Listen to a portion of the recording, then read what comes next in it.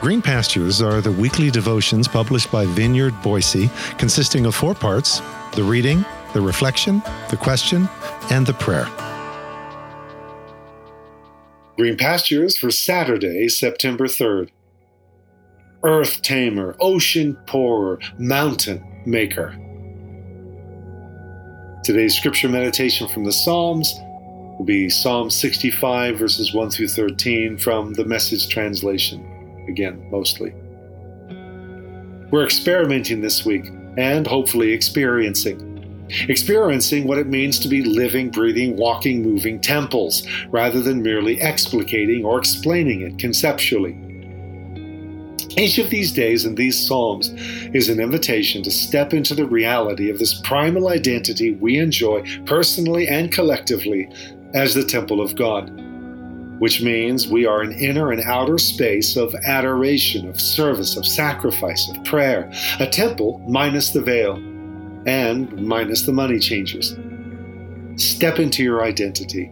Let today's psalm meditation be not only our reading and reflection and prayer, but our invitation to pause in His presence and be the temple, not only in a quiet meditative moment, but through each moment of the day as the temple doors open outward.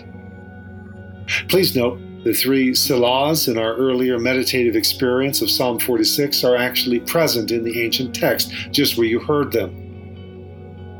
Today, as in the last few days, I'm going to be taking the liberty of inserting some of my own Selahs in these other Psalms of adoration I'm encouraging you to encounter in your own inner most holy space. And one more thing, why the smattering of Hebrew phrases in these meditations? Because these are ancient Hebrew prayers we're borrowing. Yes, it's my way of offering a taste and offering some respect to those whose prayers we're praying. Lecha dumi atachila.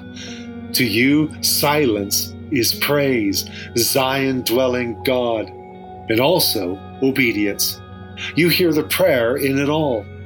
We all arrive at your doorstep sooner or later, loaded with guilt, our sins too much for us. But you get rid of them once and for all. Selah. Pause in His presence.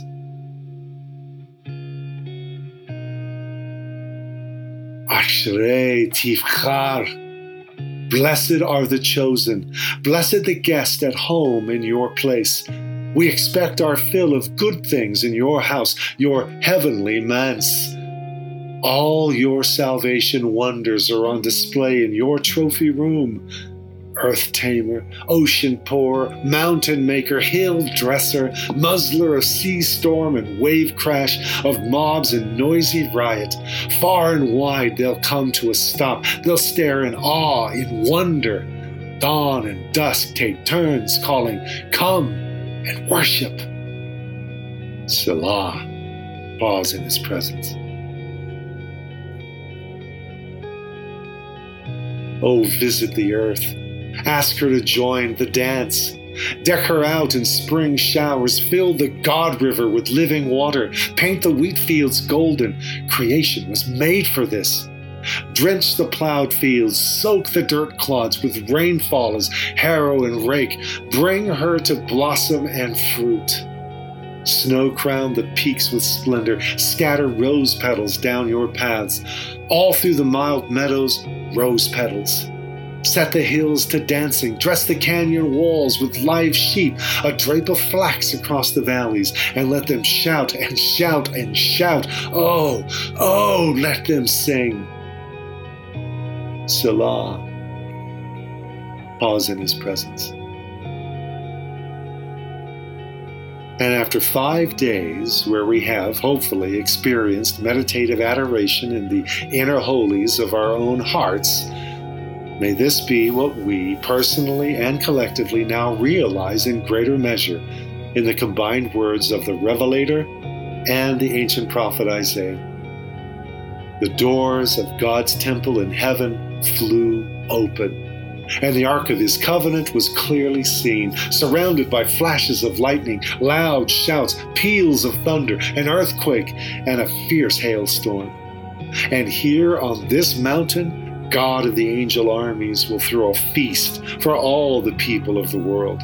A feast of the finest foods, a feast with vintage wines, a feast lavish with gourmet desserts. And here on this mountain, God will banish the pall of doom hanging over all peoples, the shadow of doom darkening all nations. Yes, he'll banish death forever, and God will wipe the tears from every face. He'll remove every sign of disgrace from his people, wherever they are. Yes, God says so. Selah. Pause in his presence.